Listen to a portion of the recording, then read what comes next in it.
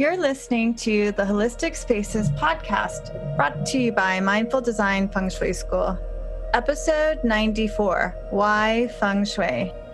Welcome to the Holistic Spaces podcast, where we hope to inspire, educate, and empower you to create your own holistic spaces that nurture and resonate with you. Angie Cho and Laura Morris are the founders of the Mindful Design Feng Shui School. Together, they have over 3 decades of experience designing harmonious living spaces. Laura and Angie have guided thousands of people to shift their energy and revitalize their lives. Mindful Design School offers feng shui courses and certifications. Check us out at mindfuldesignschool.com. If you've been listening to us for a while or you're a newbie, welcome. And we hope you enjoy this earlier episode. Okay, so, because we're gearing up for our own little back to school with the certification program, Laura and I thought we would talk about what brought us to Feng Shui. So that's why we titled this episode, Why Feng Shui? So, Laura, you're going to start. Let us know, tell us your story. What brought you to Feng Shui and why Feng Shui? Well, why Feng Shui? That's a big question. So it was really hot. I feel like it was like the late 80s, early 90s. It was super popular, and they had a feng shui book somewhere in their house at some point. I first encountered it during that, and I was really curious about it then. And I kind of dabbled with it and played around with it, but never really read books. And at the time, there was, I don't want to say there was no internet because that makes me sound super old, but there was not all these articles online. So, I think I had 1 or 2 books, and I would play around with it. And my path in life, so where I was is I spent a lot of my time in corporate. I was a marketing director, so it had nothing to do with feng shui. It was very business focused, all the time business focused, and budgets and marketing plans and ad campaigns and stuff. So it was a really great outlet. And I was always interested in design because I'm an artist as well, and I've been painting since forever. So eventually I ended up leaving my corporate job crazily and just letting it all go. And I decided to do my design business because I was already doing it for friends and family. And I thought I'd been doing, and then started getting on word of mouth. And then I was doing it all the time. And so I thought, okay, that's it. I'm going to do this. This is what I'm going to do. So I started my own business, left the corporate world, but always in the back of my mind, I was always playing around with feng shui, the idea of it, the beauty of spaces, the feel of spaces. And I think, I don't know, maybe a lot of people out there can resonate with this. This makes sense to them, especially if you do design. You don't even have to do design, but maybe there's something about creating a space and making sure it feels a certain way, and just walking into a space and knowing that there's just a couple things off and working with that. And I think I didn't know at the time probably, but that really is a lot of the heart of what this practice is about, is to really be aware of what's happening in a space, although I didn't know it yet. So I had my design business, and I was doing well. I liked doing it. I enjoyed it. I had great clients. I enjoyed it. The project management part of it was chaotic, but it was still, that's part of the business. And I started to do yoga. So I had a child, and life, when you have a kid, things just kind of, perspectives change.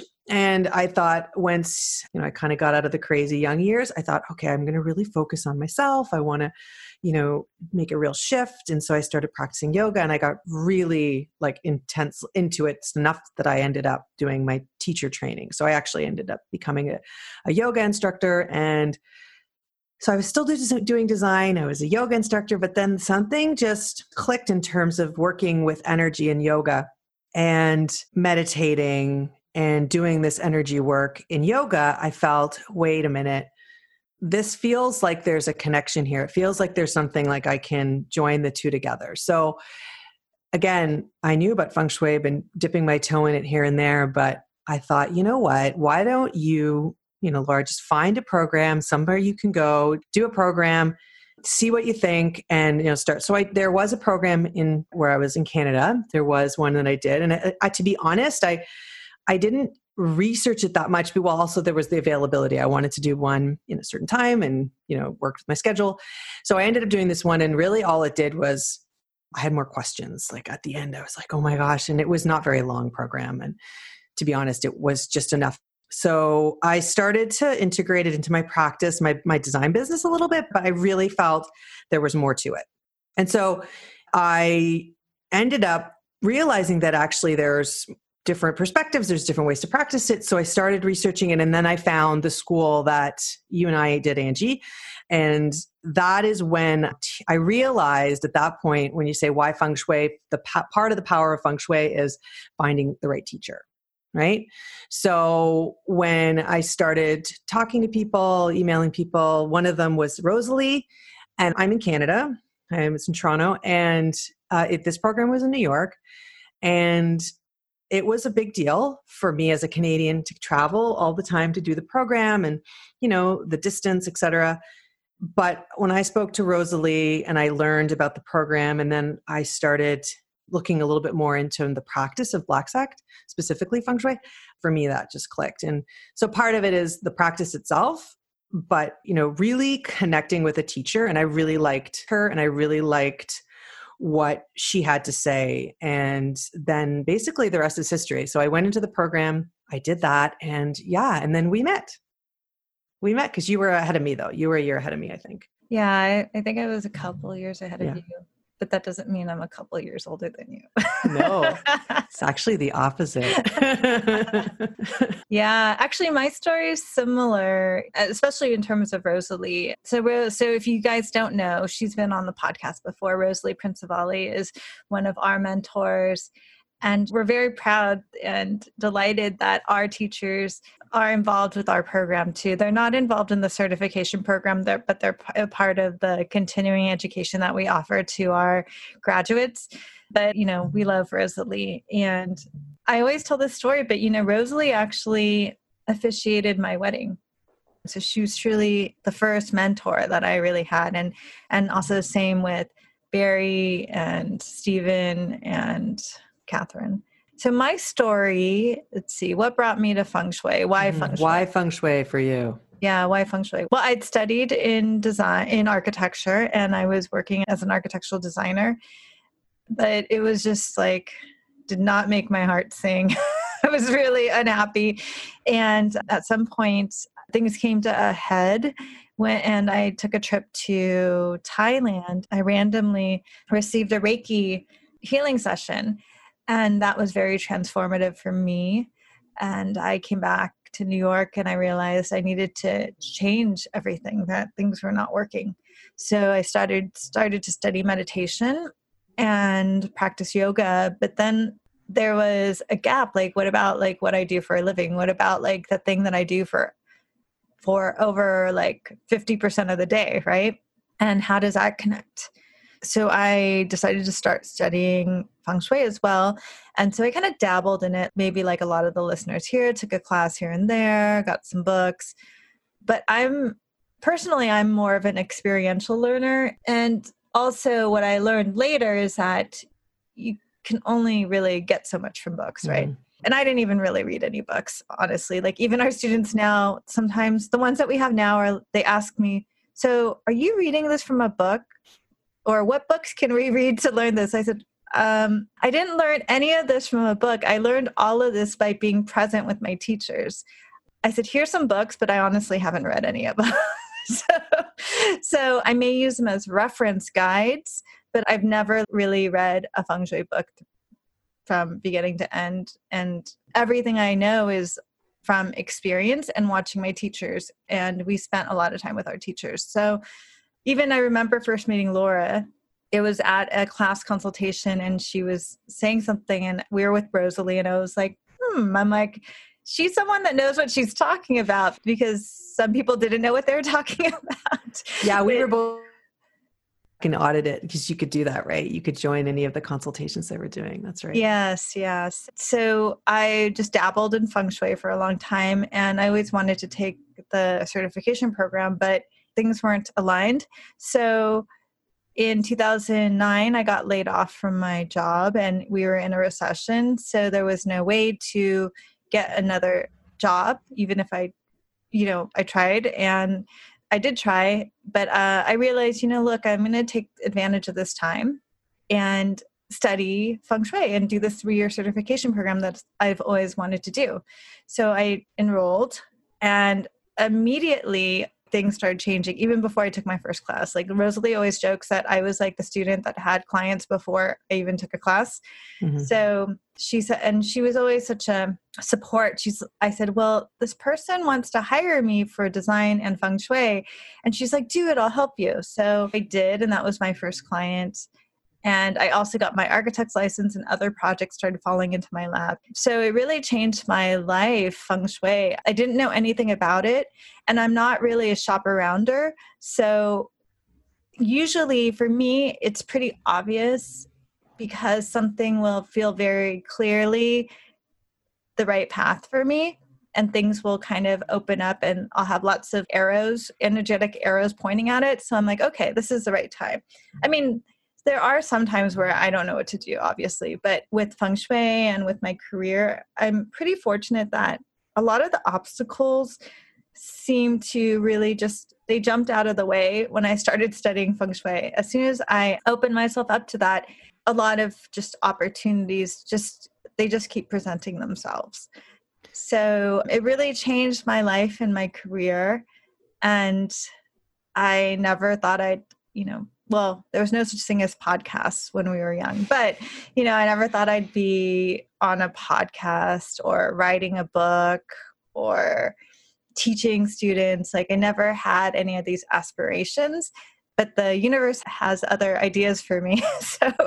But I'm very grateful, and I grow every day with all of the learning and all the teaching and all of the gifts that we receive from this practice. And it's really the ground of everything we do. So that's kind of my story. And it really changed our lives and our careers. And so, Laura, I was going to ask you something. Yeah. Well, okay. So you said, everything, arrows pointing and things sort of unfolded. You're probably a really good manifester, right? Which is one thing, but isn't it kind of a chicken and the egg thing? Like you're a really good manifester because you embrace this practice, and this practice is about really looking and seeing and being aware. Then you have things that come in front of you, but sometimes if you're not open, mm-hmm. you can't see them, and you don't see that it's perhaps an opportunity, right? Yeah, that's definitely true. And I think the main difference was that we had teachers that were invested and true teachers that they cared about us individually. And this is what we do with our students. We try to get to know our students all individually. And so that made the difference where I was able to, yes, like be instructed with some guidance and gentleness to be able to be open to this. Yeah. And it's also interesting because in feng shui, I think it's just kind of built into your microphone. I know, sorry. It's just kind of skillfully built into the teachings. Like they really layered it in such a way that you slowly learn. And this is actually, because it's an ancient practice, that's a lifetime practice. And we learned over 3 years and longer. I mean, like we still study with our teachers, and there's always so much more to learn, even though you hear the same thing over again.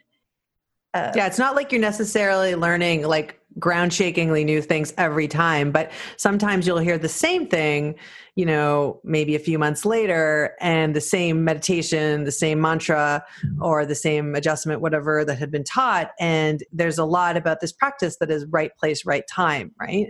And I think the professor said that, it really, then you open your eyes and you're like, oh my gosh, now I get that. Okay, now I can use it. And now, there's a lot of that. So there is an element of time, and, which is part of the reason why we have the community, right? As you're saying, our continuing education, mm-hmm. where we bring our teachers on and we talk. And so, because it really is like once you can have all the knowledge, you can learn all of this stuff and then, but it's really,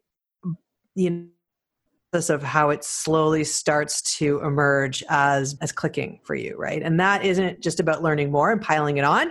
It's really about letting what you've learned plant seeds. Yeah. And then down the road, it's like, oh my goodness, that's going, tink, and like a bell goes off, right? Yeah. And to what you said too, Yes, I'm pretty good at manifesting career-oriented things, but it is the chicken and the egg type of thing. Like it's because I did the work. And also it's in feng shui we have a way of looking at things. Like there's a lot of different elements. There's your fate, your astrology, what you're born with, how much work you put in, the education that you do, the feng shui, your environment, all of these factors affect you. And I remember reading something that maybe Joey Yap wrote. Someone asked him, like, why is it that every feng shui consultant isn't super rich? And he said something along the lines that you can be a great feng shui consultant, but not have the fate to become a super wealthy person, but still have the fate to be very skilled at that practice. So it's about finding your voice, and not necessarily your vocal voice, but finding where you fit in and what your strengths are and what you want to work on and what makes your heart sing so you can really show up. And so for some people it's doing a lot less and not manifesting a million things like you or I, so people have different ways. Yeah. And, it doesn't necessarily have to be about, if you come from a place or a job or a situation in life where you're just not happy, who cares? I mean, this is what we talk about. The particular area of the Bagua Shen is not necessarily all about money. It's about abundance and blessings. And so you come from a place where there's a poverty in there, in your happiness, that when you come to this practice, if you've decided to come to this practice to make, make your career better, to make your life better, whatever it is, there are degrees of that. I mean, depending on where you came from. And that's what you're saying, those 5 factors, Mm-hmm. First, you can't really change your destiny, where you're born, your cosmos, that kind of stuff. But by working really hard and also by shifting your environment, and that's where the feng shui comes in, you can really smooth out the edges of stuff that isn't really going your way, let's just say, or you've been dealt a bad lot in life, let's just say. You can use those, the pull up your bootstraps kind of approach, right? Which a lot of us may or may not have. And, entrepreneurs seem to have that because that's sort of how they're wired. And then there's the feng shui of it, which is the art to, okay, what is happening in your environment and how can you clear the path so that because you've been dealt this situation, how can you shift that and using feng shui? So it's just like, it's one part of a mix, as you were saying. Mm-hmm, mm-hmm. One thing I thought we could also talk about in this episode is a specific way that feng shui either changed your life or a client's life. Okay. Well, clients' lives, I've had a bunch of different successes. From getting pregnant, which is a big one that I did. That was one that was a big deal. And that you have to tread very carefully with when you're working with clients in that area. But we had kind of worked together for quite some time and she and I knew each other. And so we were ready for it was a long sort of term thing that we were working toward in her house.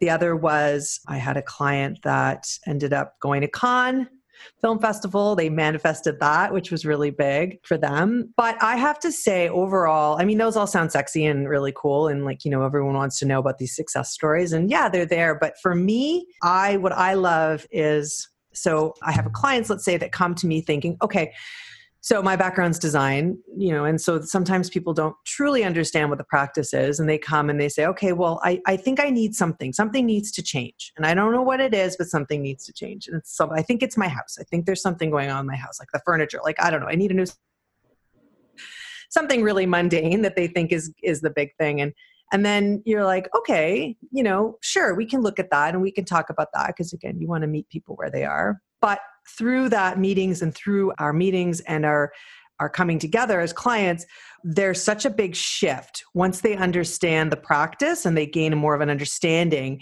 and their eyes are open to some of the other things that, every client is different and introduce different things depending on where they are, but there's a transformation and they're like, oh my gosh, I had no idea that this was what it's about. And then there's this sort of, they want more. And then you're kind of, okay, well, let's start with this. But it's that shift from, oh, I thought it was going to be this, But now I see that it's so much bigger than that. And there's so many other things that are like so many patterns and things that we can work on that are deeper than that. And that's for me that I really love that when people that I work with, the penny, like they get it, the penny really drops through seeing the practice and understanding and, having to open it up for them in a way that they can come to it on their own, if that makes any sense, without kind of throwing it at them. No, that makes sense. And that reminds me of when I started studying in university, when I started studying architecture, like as a stereotypical comment would say, oh, you're studying architecture, so you design buildings.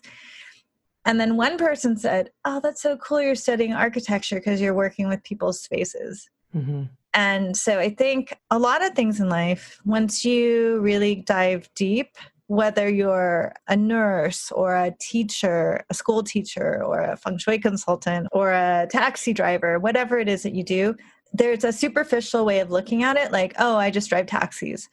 Or I read something recently where this taxi driver said that he loves driving taxis in New York City because his favorite ride is bringing people from the airport that have just moved to New York. Hmm. And they talk about like how exciting it is. And he always takes like the 59th Street Bridge so they get to see the skyline coming in. So I think with whatever you do, there can be a lot of meaning and depth to it. And so same with feng shui, people may think, oh, what color should I put up on the wall? And then they're surprised when we say, well, what is it that you want to work on? Like a friend recently, I gave her a yantra. And she was like, where should I put this? I said, well, what do you want to work on? She's like, I don't understand.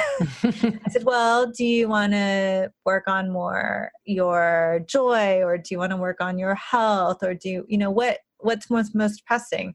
She's like, okay, but I don't understand how this has to do with putting up this piece of art. So I said, don't worry, just tell me and then I can direct you. So I think it's just a beautiful thing that when you dive deeper into different things, there's much more to learn. Yeah. And it's that idea of sometimes you meet different people along the path and you work with different clients. You can't presuppose that people have this kind of, they're open to this. So it's interesting, like, for example, when you said that, using intention to put something rather than just putting it and hanging it where it's, oh, I'll have a space here, so I'm going to put it here. And actually thinking and using intention is such a big part of the practice that just teaching clients that they can sit back and start to become aware of their space and how meaningful it can be. And you don't even have to do these big, crazy cures. You could just spend time doing that.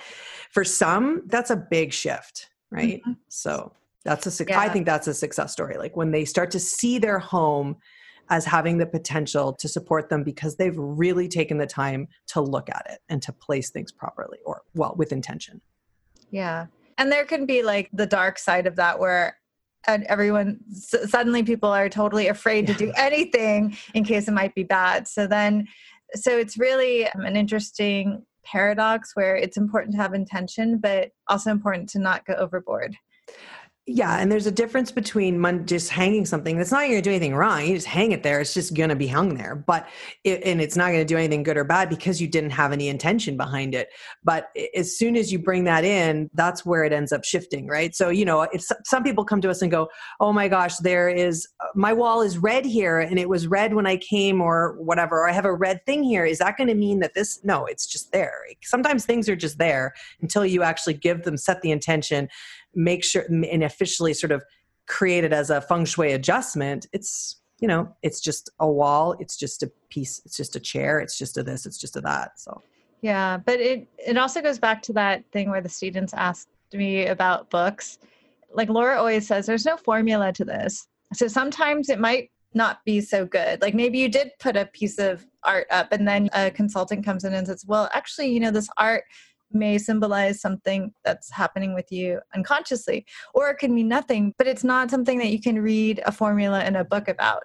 So that's where a skilled practitioner really helps. And I think most people understand that if you look at what you do, whether you're a mother, whether you're a college student, whether you're like a doctor, a nurse, whatever, like the nuances of what you're doing.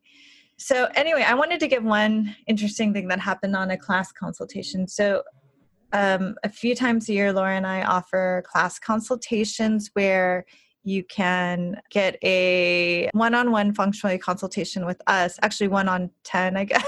It's like, it's a one-on-one consultation, but it is audited by students and it's recorded, but it's at a reduced rate. So it's a tool for us to teach our students. And I think it's probably where people get the most learning done. Mm-hmm. That's where I got the most learning done. Like, even if our teachers were still teaching, I would still be going to their consultations and auditing them.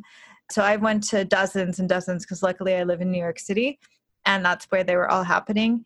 Anyway, so I recently did one and, we're not going to tell you the details, but there was an adjustment I gave at the very end after we had ended basically, but I just had the inspiration to give her one more suggestion, one more feng shui adjustment that had to do with buying flowers for herself. And then she got very emotional, started crying, and then told us that very much resonated with her and shared her story about that and what it reminded, what kind of emotions and thoughts and feelings and healing was evoked by that. And then the next day she sent me an email. Someone had randomly, anonymously left her fresh flowers on her front door. So it was very odd but strange, and